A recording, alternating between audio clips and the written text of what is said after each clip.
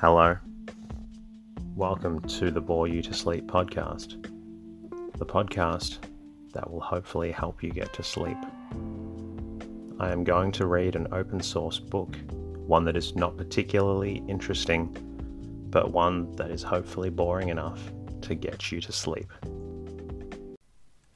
Tonight's readings comes from The Modern Clock, a study of timekeeping mechanism, its construction, regulation and repair. Written by Ward L. Goodrick, this book is an instruction manual for any good apprentice that wants to become a clockmaker or repairer.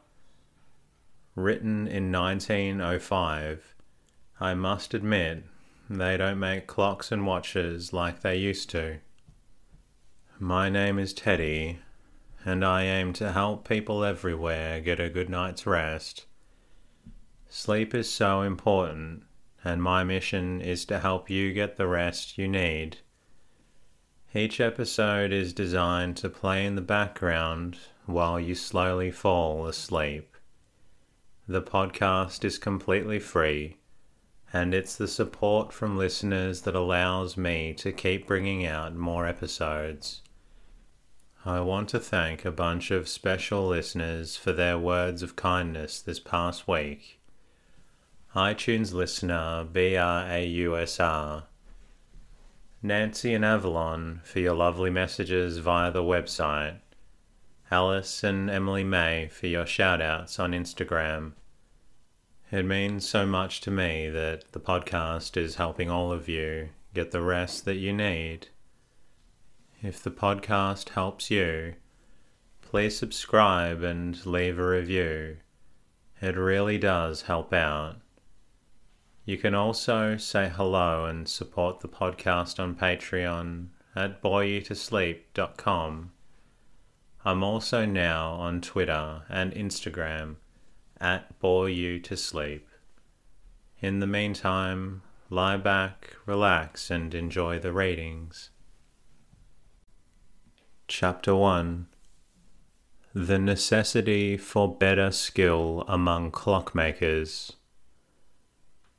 The need for information of an exact and reliable character in regard to the hard-worked and much-abused clock has, we presume, been felt by every one who entered the trade. This information exists, of course, but it is scattered through such a wide range of publications and is found in them in such a fragmentary form that by the time a workman is sufficiently acquainted with the literature of the trade to know where to look for such information, he no longer feels the necessity of acquiring it.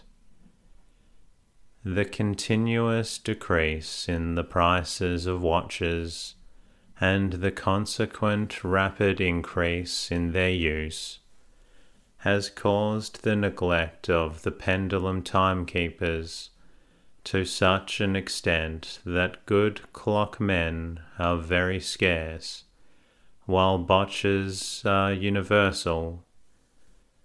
When we react that the average life of a worker at the bench is rarely more than 20 years, we can readily see that information by verbal instruction is rapidly being lost, as each apprentice rushes through clockwork as hastily possible in order to do watchwork, and consequently each watchmaker knows less of clocks than his predecessor, and is therefore less fitted to instruct apprentices in his turn.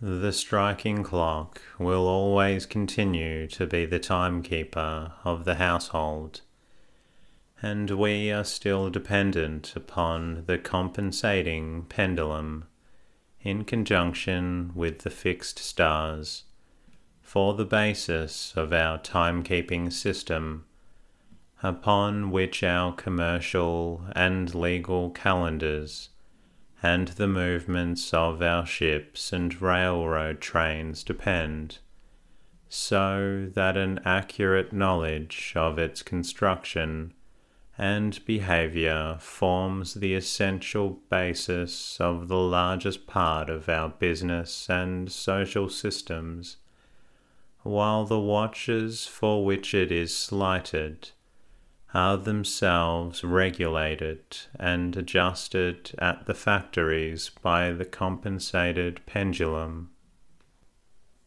The rapid increase in the dissemination of standard time and the compulsory use of watches having a maximum variation of 5 seconds a week by railway employees has so increased the standard of accuracy demanded by the general public that it is no longer possible to make careless work go with them, and if they accept it at all, they are apt to make serious deductions from their estimate of the watchmaker's skill, and immediately transfer their custom to someone who is more thorough.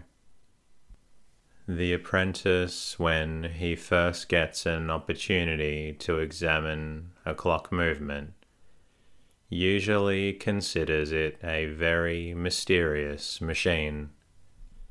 Later on, if he handles many clocks of the simple order, he becomes tolerably familiar with the time train, but he seldom becomes confident of his ability regarding the striking part, the alarm and the escapement, chiefly because the employer and the older workmen get tired of telling him the same things repeatedly, or because they were similarly treated in their youth, and consider clocks a nuisance anyhow, never having learned clock work thoroughly, and therefore being unable to appreciate it.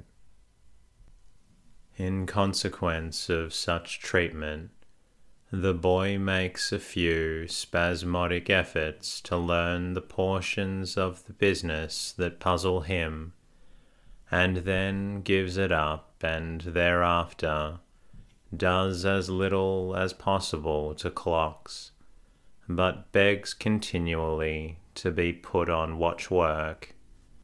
We know of a shop where 2 and sometimes 3 workmen are constantly employed upon clocks, which country jewellers have failed to repair. If clock work is dull, they will go upon watchwork, and they do good work too, but they enjoy the clocks and will do them in preference to watches, claiming that there is greater variety and more interest in the work than can be found in the fitting factory made material into watches, which consist of a time train only. 2 of these men have become famous, and are frequently sent for to take care of complicated clocks, with musical and mechanical figure attachments, tower chimes, and etc.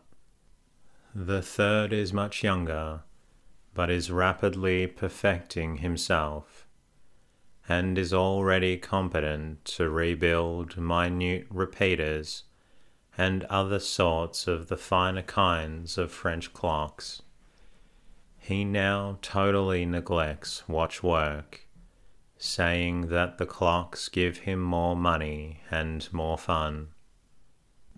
We are confident that this would be also the case with many other American youth, If he could find someone to patiently instruct him in the few indispensable facts which lie at the bottom of so much that is mysterious, and from now which he now turns in disgust. The object of these articles is to explain to the apprentice the mysteries of pendulums, escapements, gearing of trains, and the whole technical scheme of these measures of time, in such a way that hereafter he may be able to answer his own questions, because he will be familiar with the facts on which they depend. Many workmen in the trade are already incompetent to teach clockwork to anybody, owing to the sliding process above referred to.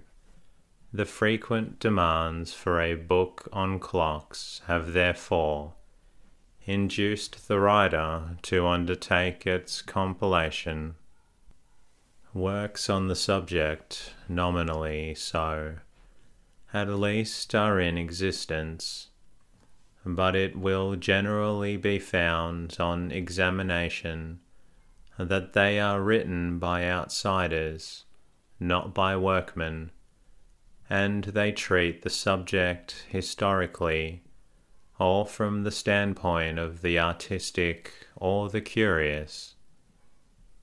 Any information regarding the mechanical movements is fragmentary, if found in them at all, and they are better fitted for the amusement of the general public than for the youth or man who wants to know how and why. These facts have impelled the writer to ignore history and art in considering the subject, to treat the clock as an existing mechanism which must be understood and made to perform its functions correctly, and to consider cases merely as housings of mechanism, regardless of how beautiful, strange, or commonplace those housings may be. We have used the word compile advisedly. The writer has no new ideas or theories to put forth, for the reason that the mechanism we are considering has during the last 600 years had its mathematics reduced to an exact science, its variable factors of material and mechanical movements developed according to the laws of geometry and trigonometry, its defects observed and pointed out, its performances checked and recorded. To gather these facts, illustrate and explain them, arrange them in their proper order, and point out their relative importance in the whole sum of what we call a clock, is therefore all that will be attempted. In doing so, this free use has been made of the observations of Saunier, Reid, Glasgow, Ferguson, Britton, Riefler, and others in Europe, and of Jerome, Platner, Finn, Learned, Fersen, Howard, and various other Americans. The work is therefore presented as a compilation, which it is hoped will be of service in the trade. In thus studying the modern American clocks, we use the word American in the sense of ownership rather than origin. The clocks which come to the American workman today have been made in Germany, France, England, and America. The German clocks are generally those of the Schwarzwald, or Black Forest district, and differ from others in their structure, chiefly in the following particulars. The movement is supported by a horizontal seat board in the upper portion of the case. The wooden trains of many of the older type, instead of being supported by plates, are held in position by pillars, and these pillars are held in position by top and bottom boards. In the better class of wooden clocks, the pivot holes in the pillars are bushed with brass tubing, while the movement has a brass scape wheel, steel wire pivots, and lantern pinions of wood with steel trundles. In all these clocks, the front pillars are friction tight, and are the ones to be removed when taking down the trains. Both these and the modern Schwarzwald brass movements use a sprocket wheel and chain for the weights and have exposed pendulums and weights. The French clocks are of two classes, pendules and carriage clocks, and both are liable to develop more hidden crankiness and apparently causeless refusals to go than ever occurred to all the English, German, and American clocks ever put together. There are many causes for this, and unless a man is very new at the business, he can tell stories of perversity that would make a timid apprentice want to quit. Yet the French clocks, when they do go, are excellent timekeepers, finely finished and so artistically designed that they make their neighbours seem very clumsy by comparison. They are found in great variety, time, half-hour and quarter-hour strike. Musical and repeating clocks begin a few of the general varieties. The pendulums are very short, to accommodate themselves to the artistic needs of the cases, and nearly all have the snail strike instead of the count wheel. The carriage clocks have watch escapements of cylinder or lever form, and the escapement is frequently turned at right angle by means of bevel gears, or contrate wheel pinion, and placed on top of the movement. The English clocks found in America are generally of the Hall variety, having heavy, well-finished movements with seconds, pendulum, and frequently with calendar and chime movements. They, like the German, are generally fitted with weights instead of springs. There are a few English carriage clocks fitted with springs and fuses, though most of them, like the French, have springs fitted in going barrels. The American clocks, with which the apprentice will naturally have most to do, may be roughly divided into time, time alarm, time strike alarm, time calendar, and electric winding.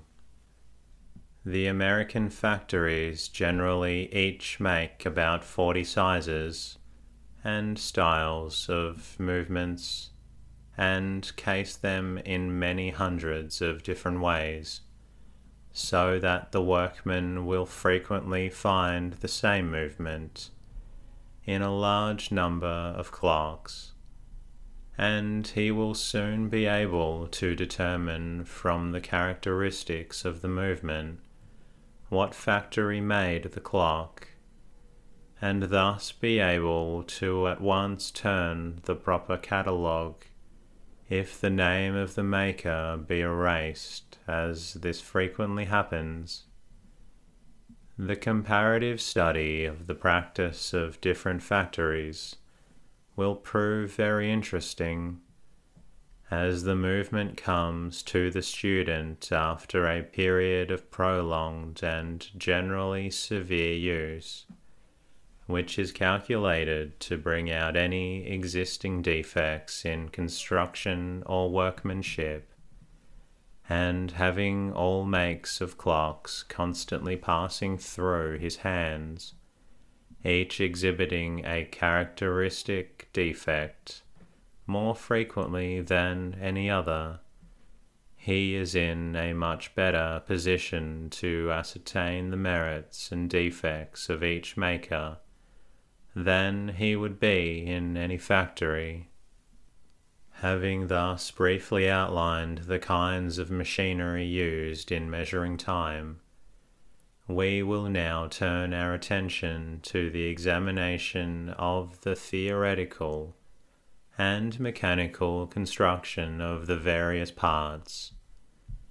The man who starts out to design and build a clock will find himself limited in three particulars.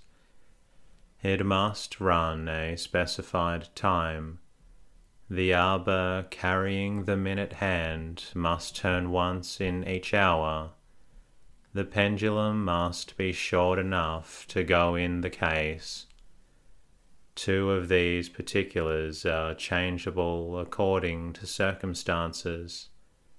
The length of time run may be 30 hours, 8, 30, 60, or 90 days. The pendulum may be anywhere from 4 inches to 14 feet, and the shorter it is, the faster it will go.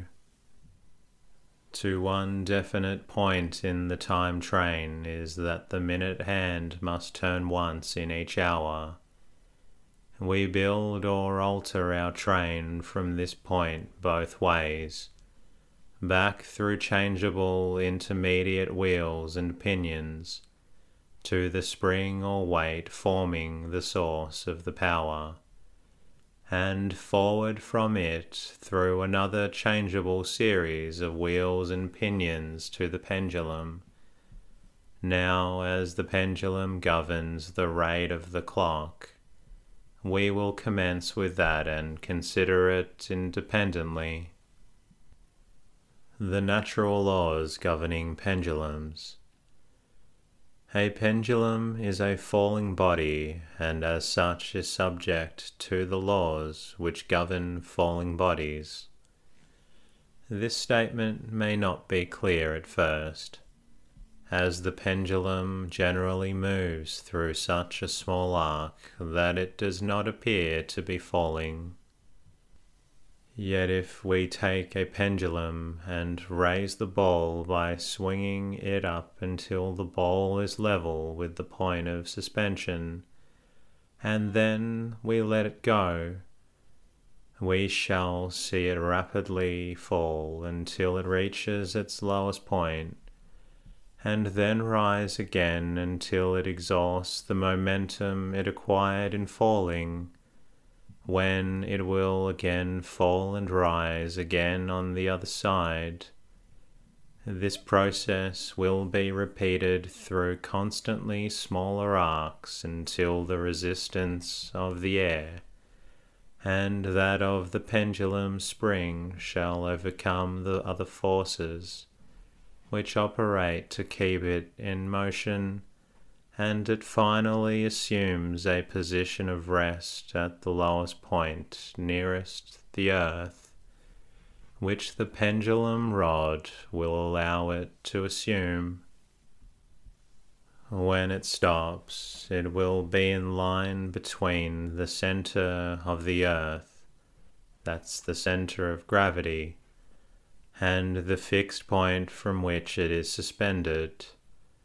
True, the pendulum bob, when it falls under control of the pendulum rod, and has its actions modified by the rod, but it falls just the same, no matter how small its arc of motion may be, and it is this influence of gravity, that force which makes any free body move toward the Earth's center, which keeps the pendulum constantly returning to its lowest point, and which governs very largely the time taken in moving. Hence, in estimating the length of a pendulum, we must consider gravity as being the prime mover of our pendulum. The next forces to consider are mass and weight, which, when put in motion, tend to continue that motion indefinitely, unless brought to rest by other forces opposing it. This is known as momentum. A heavy bob will swing longer than a light one, because the momentum stored up during its fall will be greater in proportion to the resistance which it encounters from the air and the suspension spring. As the length of the rod governs the distance through which our bob is allowed to fall, and also controls the direction of its motion, we must consider this motion.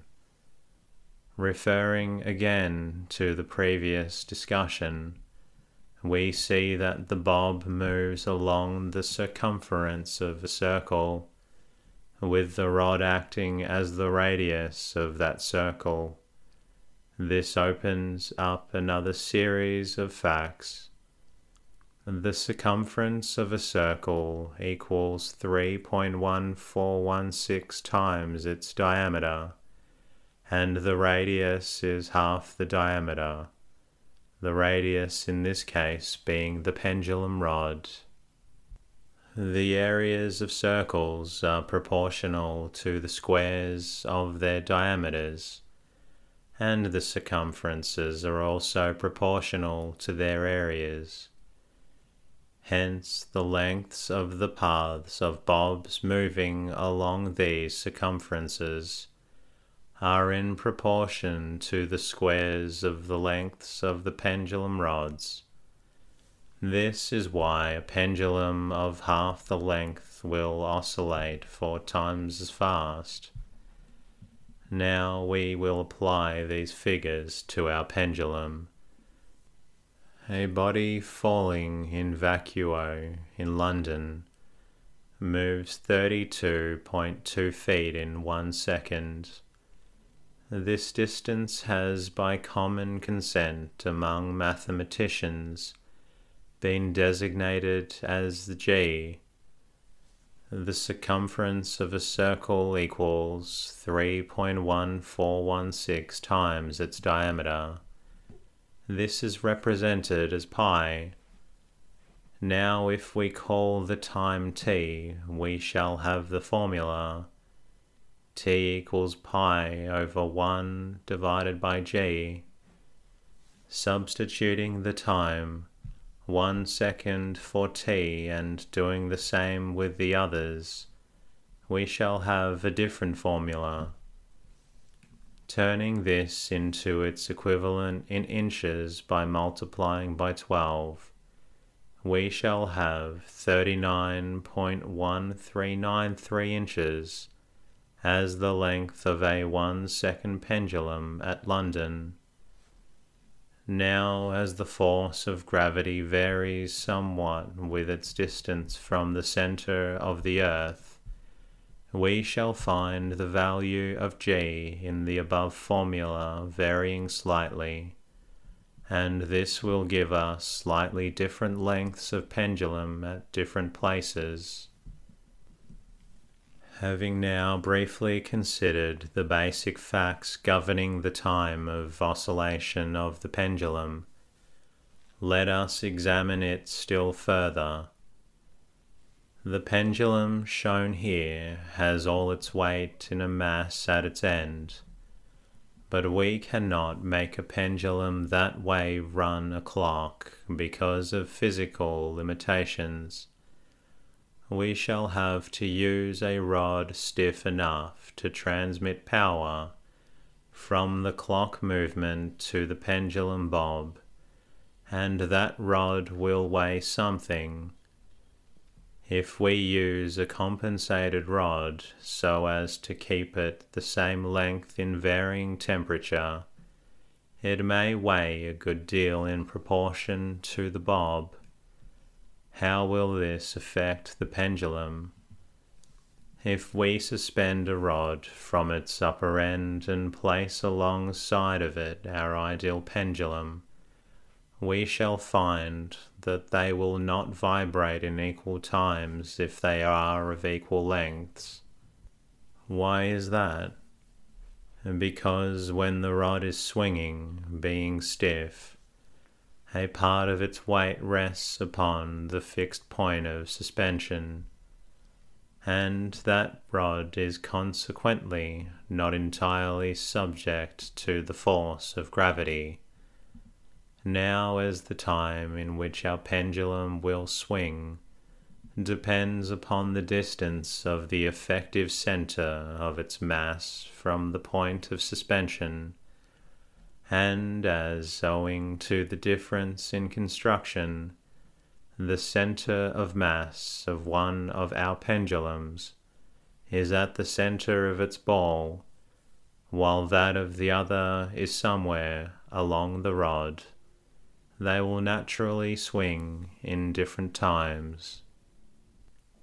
Our other pendulum, the rod, is of the same size all the way up, and the center of its effective mass would be the center of its weight, if it were not for the fact which we stated a moment ago, that part of the weight is upheld and rendered ineffective by the fixed support of the pendulum rod. All the while the pendulum is not in a vertical position. If we support the rod in a horizontal position, as we did by holding up the lower end, the point of suspension, it will support half the weight of the rod. If we hold it at 45 degrees, the point of suspension will hold less than half the weight of the rod, and more of the rod will be affected by gravity, and so on down until we reach the vertical or up and down position. Thus we see that the force of gravity pulling on our pendulum varies in its effects according to the position of the rod, and consequently the effective center of its mass also varies. It varies with its position, and we can only calculate what this mean or average position is by a long series of calculations and then taking an average of these results. And that concludes tonight's readings. I hope you're feeling a little drowsy. If you're still awake, please feel free to listen to another episode. In the meantime, I'll be bringing you another episode very soon. Good night.